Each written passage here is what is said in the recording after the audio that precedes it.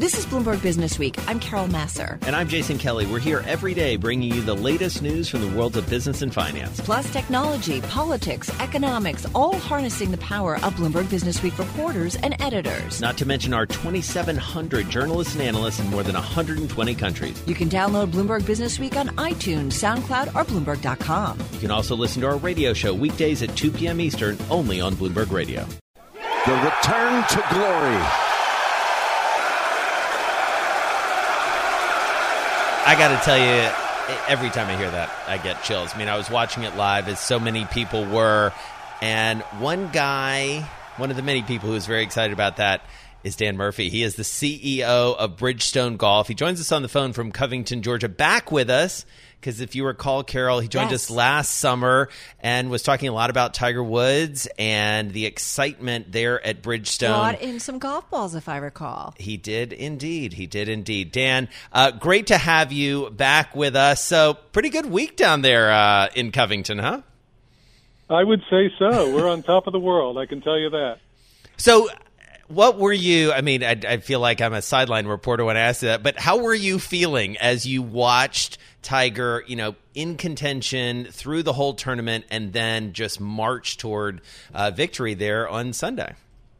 Well, I mean, I felt good about it, and I don't want to brag, but I did predict back in January. I was on the Golf Channel, and they asked me who was going to win this year and what was going to happen, and I said, Tiger Woods is going to win the Masters. So I really, and all joking aside, I felt like he was tracking very well. His play, his outlook. We spent time with him shooting TV commercials, so I got to know him a little better. And he was just on target. You could feel it coming. And there he was. He was just lurking behind, one shot behind, two shots behind. He was in a perfect spot Thursday, Friday, and ready to pounce on Sunday. It's hard not to have rooted for him. For anybody who watches the game, loves the game. I grew up watching it because of my dad and my brothers who all played golf. But it's just, you love to see someone who was on top, went through a tough time, get back on top. I have to ask you, though, as a company where the public can certainly vote very quickly if they don't like what a spokesperson does or an influencer does, right? They go to social media and so on and so forth. What made you guys feel like you could safely and smartly take the step of endorsing Tiger after all the stuff that kind of, you know what I mean, though, right? Well, we talked to him, and we knew that, sure, he had some hard times, and he was a little polarizing at one time, maybe in the height of his career and with some of his troubles. But we had a lot of faith in the guy as a person, and we knew his ability on the golf course, and we felt like it was a good bet, and, we feel pretty good about the payoff. Well, and Dan, you mentioned that you spent time with him, and I want to ask you a question that I asked our Ebanovi Williams, one of our writers who follows the business of sports so closely. And one of the things that feels like it comes through, whether it is in interviews that Tiger is giving or even in the sort of unbridled joy that he was able to express in those seconds after that last putt sank, is this feels like kind of a different guy at this moment. Someone who he just feels different. What do you think about that? Oh, 100%. We call it Tiger 2.0, and it is a different Tiger. If you remember during his press conferences as he was going into some of the majors last year, he used very different words than he used to use. I mean, he used the word blessed at one point. Yeah. And so when we were going into doing our TV ads, we wanted to portray that more human, approachable, humorous side of Tiger. And so we purposely portrayed him smiling, laughing, joking. We even had a guy that's a social media internet star that does imitations of players. We had this guy in the ad with Tiger, so we had Tiger face-to-face with a guy that was basically making fun of him and showing that Tiger could take a joke, and we wanted to portray that side of him. It's hard to imagine Tiger in 2003 going along with a joke like that. I'm just going to say it. No, he was a great sport, and the guy, just a little bit of an insight about Tiger, the guy was kind of green. The guy that we use, his name's Connor Moore. He's in New York City, actually. And, it was lights, camera, action, and he was face-to-face with a legend, and he was a little bit nervous, and Tiger, to his credit, took this kid under his wing and really propped him up and made him relax and, got the performance out of him that we all wanted. So it worked out good, and to me it was a real moment when Tiger reached beyond himself and really helped somebody else. You know, we recently had a guest on talking about sports memorabilia, and I do wonder about that ball that Tiger played with, the winning or final putt, if you will, at the Masters. We've got a story out by our Scott Soshnick that talks about that, it could go for as much as $500,000 or so if it's put up for auction. Is it going to be put up for auction?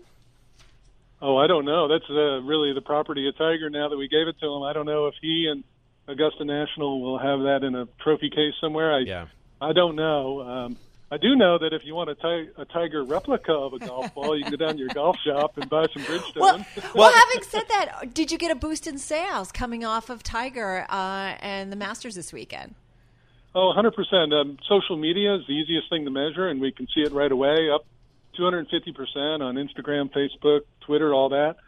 And then our website exploded, too. We're double the volume that we were last year at Masters. And Masters last year was a big deal because that was his return. And here we are with his victory, really propelling us to a whole nother level. We're thrilled. And so how do you leverage this in the short term and in the midterm? As you say, you rolled this out last year. It's been a big seller for you. So do you sort of expand the line? How do you play this? Well, it's funny. There's an old saying in the golf equipment business, win on Sunday, sell on Monday. Right. We are doing that exactly. We would expect a sales pickup from this, a Tiger lift. Anywhere between 20 and 30%, we think, on that line of balls that he's playing. We're already getting just a lot of anecdotal feedback from folks that are calling and wanting to know about the ball or writing us on the internet and stuff. Right. So we're seeing a lift already, and as we go forward, I can tell you we've already switched some of our production lines to that model of golf ball. It was the Tour BXS that he played. Good stuff. We're seeing a lift already. That's great. Dan Murphy, CEO of Bridgestone Golf, joining us on the phone from down in Covington, Georgia, not too far from where Tiger made history on Sunday afternoon. This is Bloomberg.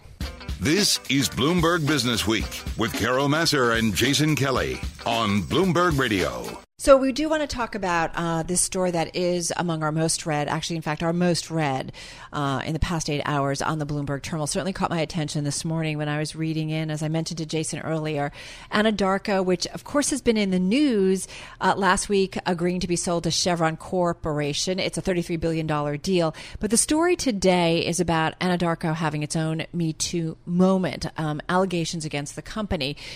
Let's get into the story. Catherine Traywick is energy editor at Bloomberg News. She joins us on the phone from our Denver bureau. Catherine, nice to have you here with us. Tell us a little bit about this story and how it came to your attention. Sure. So the situation at Anadarko, I think, in Denver has been a little bit of an open secret for a long time. I've been hearing sort of whispers about inappropriate conduct at this company for almost a year now. And so about 8 months ago, I started reaching out to women who worked there, women who used to work there, trying to find out what their experiences were like. And I heard some very graphic, very disturbing stories about things that had happened at this company. Such as? There are stories about sexual harassment. Women told me about supervisors who asked them questions about their sexual activity, who told them that if they wanted to move up in management, that they should perform oral sex, things like that. There's also a complaint letter I obtained by a woman who alleges that 2 of the highest-ranking executives in the Denver office had sexual relationships in the office with subordinates. And so, before we get any further, what does Anadarko say to this? Anadarko acknowledges that there were complaints about harassment and discrimination. They say that they have been responsive to those complaints, at least starting since 2017. They say they've been working to beef up their anti-discrimination programs, the sexual harassment training program. At this point, they say that they have trained a little bit more than half of their workforce in their policies. They have strengthened their retaliation policy, all of this. For the women that I spoke to, the changes are coming a bit late because they've already left the company.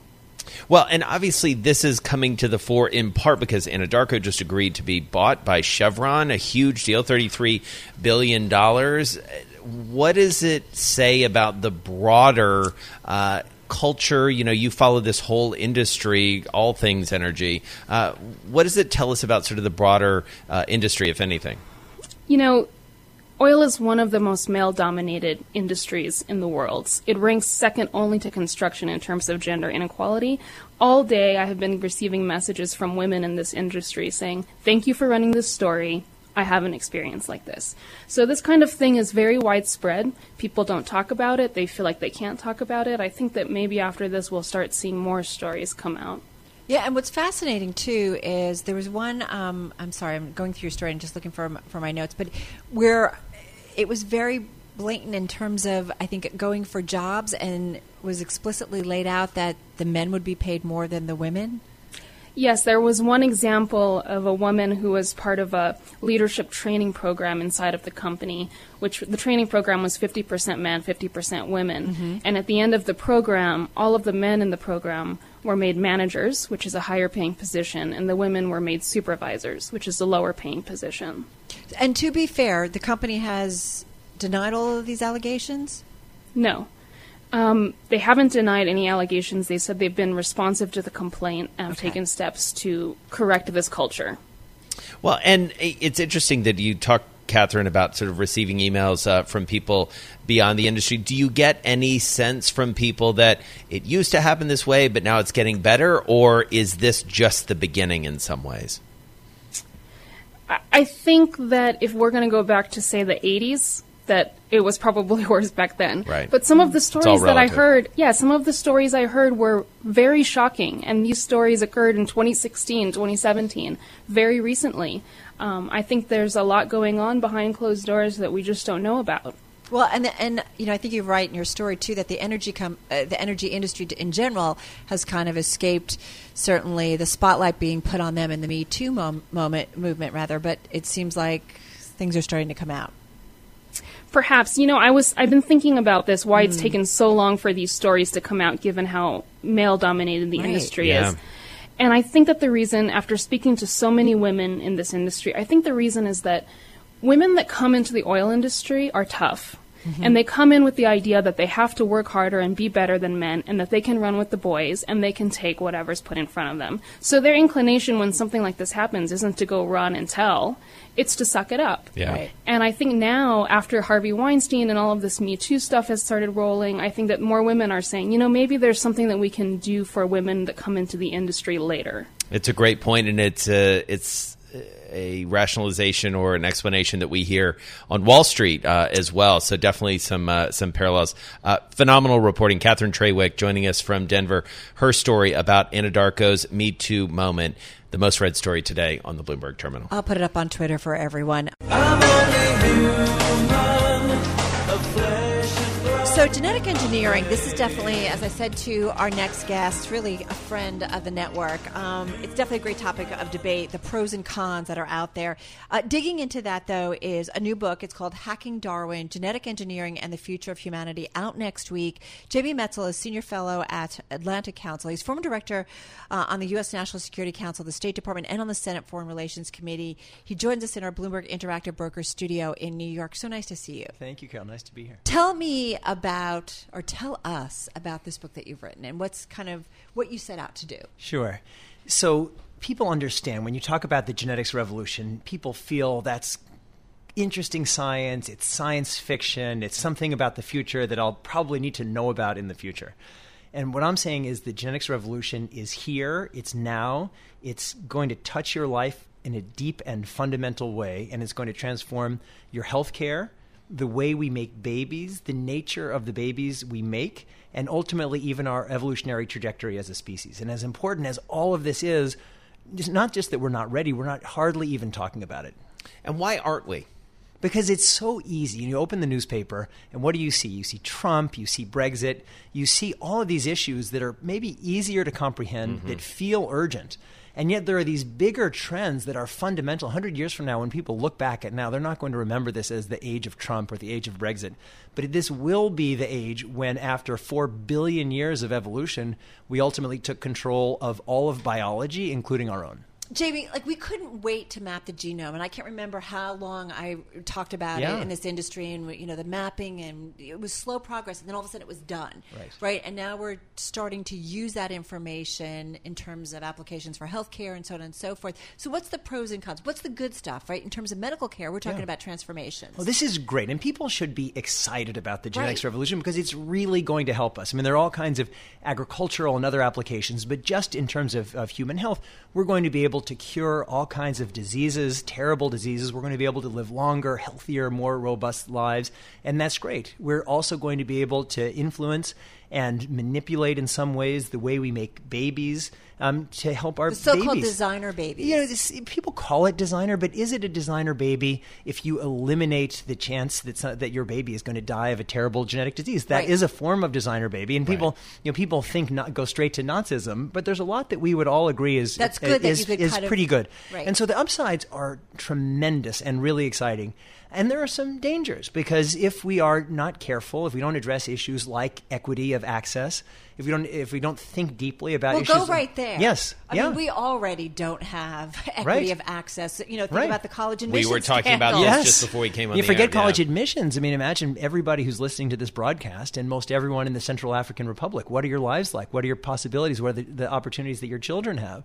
And so we need to be really mindful about how these ethical issues play out. But if we care about those values, let's start living those values now so when we get to the future, we'll know who we are. So who is going to be the arbiter of making sure we do this right? Because here we are in an environment where Brexit's still not done. I'm just thinking about how long it takes for us to get trade deals done. And I know they're complicated issues, but even, disputes over border walls and things like that. How can we, when we're talking about something on such a high plane that really requires the world to agree on rules about it, how do we get there? So there's a few things. Or who needs to be responsible? Well, the answer to that is we all need to be responsible. We're talking about the future of life on Earth and our lives, and that's everybody's business. And so everybody needs to be educated. And I've written the book, Hacking Darwin. If there's one book you can read to get the issues, I want this to be it.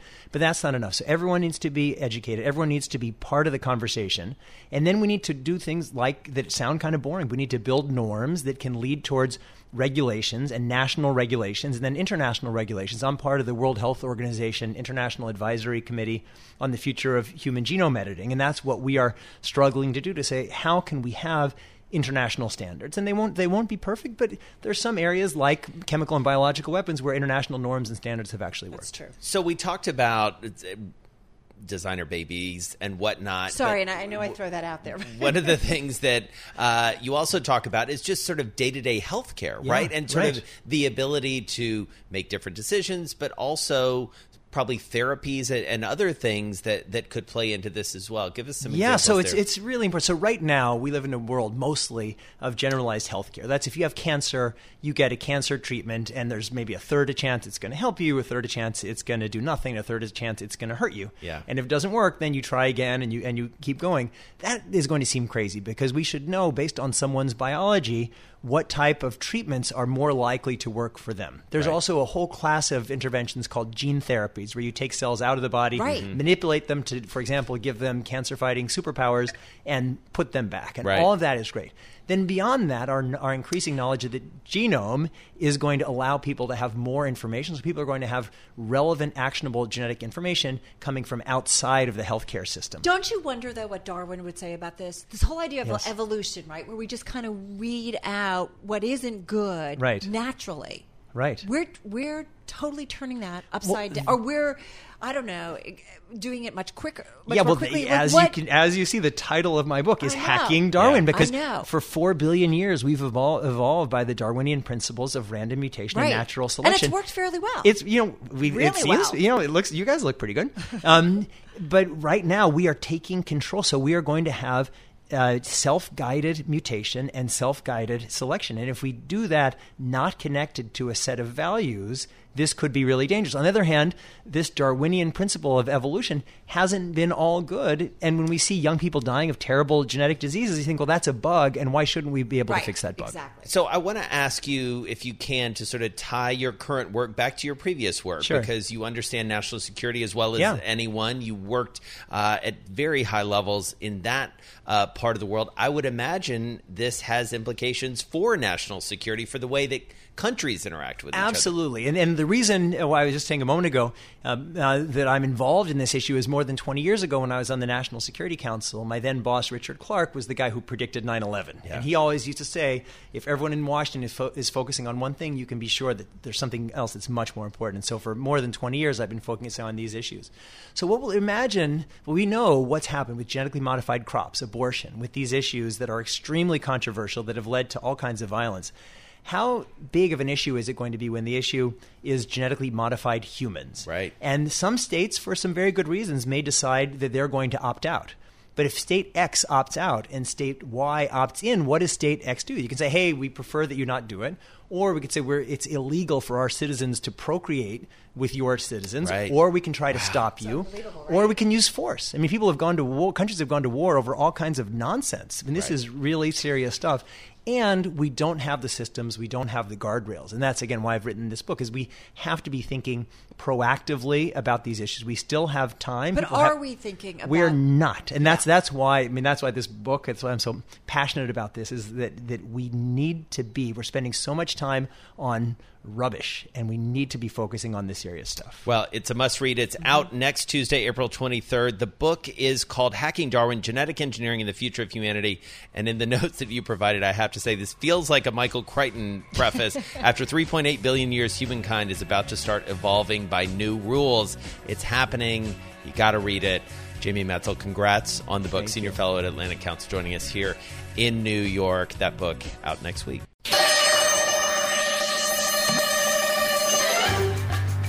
I thought I recognized that. I thought that's where that was going. Mission Impossible, right? Da-na-na. Okay.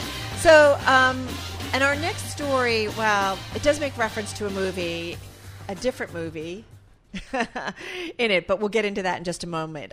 Let's talk about what's going on in terms of Venezuelan refugees that are pouring into Bogotá and its surrounding neighborhoods. Writing remarks this week in the magazine, Ethan Bronner, he's editor at Bloomberg Business Week, and he joins us in our Bloomberg Interactive Brokers studio. Fascinating story. Tell us, Ethan, what's going on? Sure, Carol. What's going on is that because of the war, internal war of Venezuela, the effort to drive Maduro from power, his effort to stay in power, there is a kind of parallel universe that's being set up in Bogotá, in the capital of the neighboring country of Colombia, in which you have hundreds of thousands of Venezuelan refugees, you have spies of the government looking at them, you have American intelligence, Russian intelligence, Cuban. There is a kind of Casablanca-like atmosphere in the place as the Venezuela conflict heats up to being a superpower rivalry hotpoint. There's your movie reference right there. There Casablanca. You go, right? And what's so fascinating is there's a long history between these two countries, owing in part to proximity, but also politics. Help us understand that. And you were there yes, of course. In the region. That's right. I've been in, I was just down in Bogotá for this story a week or two ago, and I was there last year for the election, and as I also lived there some decades ago for a year as a teacher. So I do go way back with the place. But the point you're making is that Colombia has had a series of decades of internal guerrilla warfare, Marxist guerrillas known as the FARC. And Venezuela for the last 20 years has been a left-wing country that has welcomed the FARC and helped the FARC and sort of worked against the establishment in Colombia. It has also dealt the cocaine that's been grown in Colombia. Right. And so there's been a lot of back and forth. The other thing is that during the years of the oil boom and the Chavista boom in Venezuela, hundreds of thousands, in fact, millions of Colombians moved across the border to Venezuela. Well, that's... Now the movement's the other way. That's what's interesting, because I in the story, it's fascinating because it was, the idea that immigration was never really an issue for Colombia, right? Because nobody ever wanted to go there. Well, now it is an issue, or is it? Or are they being, the Venezuelan refugees, are they being welcomed? They are being welcomed. And they're refugees that all levels. At all if you will. levels of the socioeconomic stratum. That's absolutely true. And I would say broadly, it's really a kind of a beautiful situation in sense of how the Colombians have welcomed them. But it is unquestionably straining the system. And the other thing is that the longer Venezuela remains in the hands of the Maduro government, the more people will leave because people are literally starving in Venezuela, despite the fact that they're sitting atop the largest reserves of oil in the world. Yeah. And so it's actually straining Colombia, and there will be some kind of breaking point, or there's a risk of it anyway, and people are worried about it. It's one of the reasons the United States views the whole situation as potentially a national security crisis. Right, and let's talk about that, because we talked about the relationship between Venezuela and Colombia, but this is a global geopolitical issue. It is, and that's partly because Venezuela is in South America, in the Western Hemisphere. The United States views it as its territory, its backyard, under the Monroe Doctrine of the 19th century.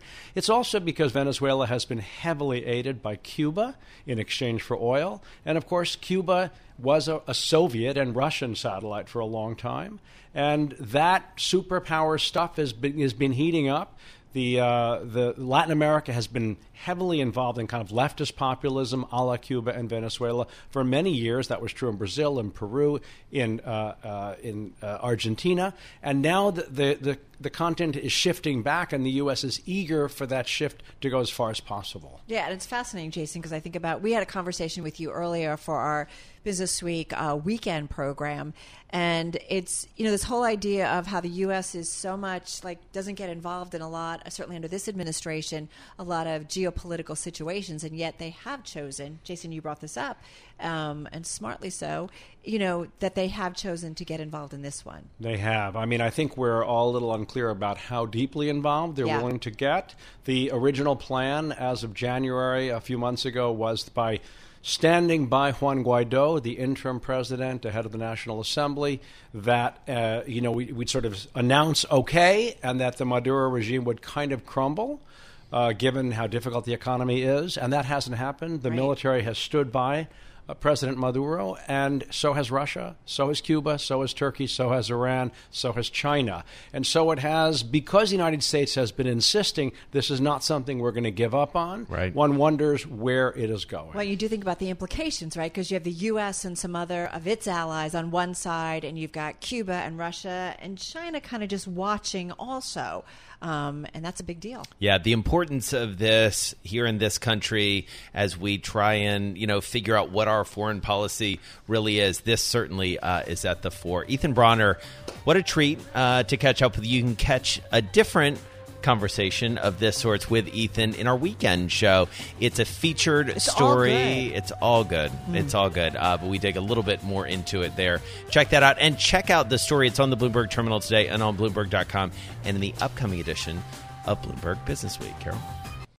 I'm driving in my car.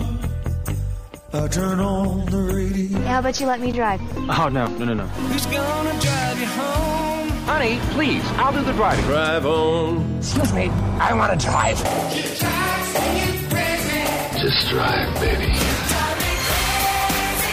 It's the question that drives us. Drive a range, take a break. We can reach our destination. This is the Drive to the Close. That funky music will drive us till the dawn. On Bloomberg Radio. And it is time for the Drive to the Close. Jim Lowell, Chief Investment Officer at Advisor Investments, looking after more than $5 billion in assets. He joins us on the phone from Newton, Mass. Happy belated Patriots Day to you, Jim. Thank you very much. So tell us what's going on out in the markets. I feel like for the past few days especially, we've had our team come in at the top of the show at 2 p.m. and Joe Weisenthal, one of our markets gurus, sort of sits back and says, well, not quite sure what's exactly going on. It's a little slow, some hemming and hawing. What do you see? I see exactly the same thing. It feels like we're running in sand. One of the things that we need to see, of course, is more earnings reports, more guidance. We'll get there both this week and next week. I think by the end of next week, once the technology names weigh in together with the financial services we're getting this week, we'll probably be able to call an earnings trend. But ultimately, no new dramatic negative news on the event-driven front. Thursday, when the Mueller report gets revealed in greater detail, that might be an event-driven disruption. No new news in terms of slow growth, not no growth here at home. Slowing global growth, but not no global growth, globally speaking, lays the landscape for this market to effectively stand still. Right. I love this in your research. Slowing earnings growth will not translate into no earnings growth, right? There's a difference. There's a slowdown that might be just a slowdown. There might be a slowdown that portends something more dismal coming forward. And then there's a slowdown that turns into, I don't know, a downturn or a recession, right? That's absolutely right. And there's a lot of sort of dismal expectations that are baked into a fairly low bar for the first quarter earnings to be able to get over. But we definitely have seen an uptick in the phrase earnings recession. We think that that's nerve-wracking for a reason, but unnecessarily so. We do expect to see slow earnings growth year over year. That said, not no earnings growth, certainly not no profitability. Not just in terms of broad sectors within the overall marketplace, but also on a stock-by-stock basis. We expect to see relatively good news, not just in terms of earnings, but backed up by the support of economic data, which continues to suggest, as our Fed continues to reiterate, that our economy is clearly not running on empty. Right. And when we look at these earnings, I don't want to get too far away from that just yet. I mean, who are the ones where you look and you say, all right, that's a really good indication of where we are? I mean, BlackRock we had this morning, which I thought was a really interesting report, especially the way investors reacted, because the initial reaction was negative and now it seems to have turned around. The big banks, obviously we're waiting for Netflix in just a few minutes. So what are your harbingers here? So we like bellwethers like Citigroup, Goldman Sachs. You mentioned BlackRock. Bank of America will get this week together with Bank of New York, Morgan Stanley, American Express. All of those give us a good read on not just the health of the financial system overall, but the drivers of it, the borrowers, namely both smaller businesses, bigger businesses, but also consumers. And as goes the U.S. consumer, so goes the marketplace. From our perspective. But we also saw J.B. Hunt intermodal activity slowing down a little bit in terms of road transport traffic.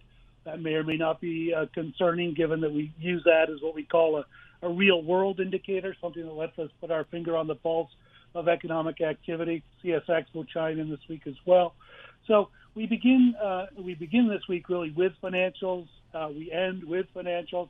Next week, we move to tech, beyond today's report out of Netflix, of course. And between those two rails, we suspect that we will continue to see that slow growth, not no growth for the economy, continues to spell good news for slowing earnings growth, but not no earnings growth. Jim Lowell, how do you read something that, Bank of America, we did get their results, and their CFO says on the conference call today, we don't see any evidence of a recession. If a recession were to come, though, we are very well prepared. How do you read that from a major bank that really taps into the consumer so well? How do you read that? Well, first of all, he's doing precisely what a CEO ought to do, which is to create comfort and guidance, not just for shareholders, but also for employees. Bank of America, of course, just last week unveiling its $20 an hour wage. One of the ways they can keep that is by laying off the workforce in a bear market. So they've got plenty of tools at their disposal. But I think overall our takeaway is that American banks, the American banking system, the overall financial system is in significantly better shape than it was in 08-09, precisely because of what happened in 08-09. I'll take the flip side of that, though. We saw United Health today beat on earnings, raise guidance, but clearly fall as it came into the crosshairs of what's likely to be an ongoing politicized debate about things that will impact the healthcare sector short term. For us, that will create probably some very good long-term buying opportunities at discounted prices. Right, United Health down big time, and I think one of our underperformers. I do want to make a point, though, that recession comment was by the CFO, right? So just so that we put it out there. So biggest single risk you think for the rest of 2019, Jim Lowell? Slowing global growth accelerates, especially out of China. Europe is almost always languishing, it feels, on the cusp of a recession. But it really is the two super economies, the two superpowers, China and U.S., that will dictate the fate of the markets from here through year end, outside of some sort of significantly negative event-driven impact. Jim Lowell is the Chief Investment Officer up at Advisor Investments, looking after more than $5 billion based in Newton, Mass. Carol? Yeah.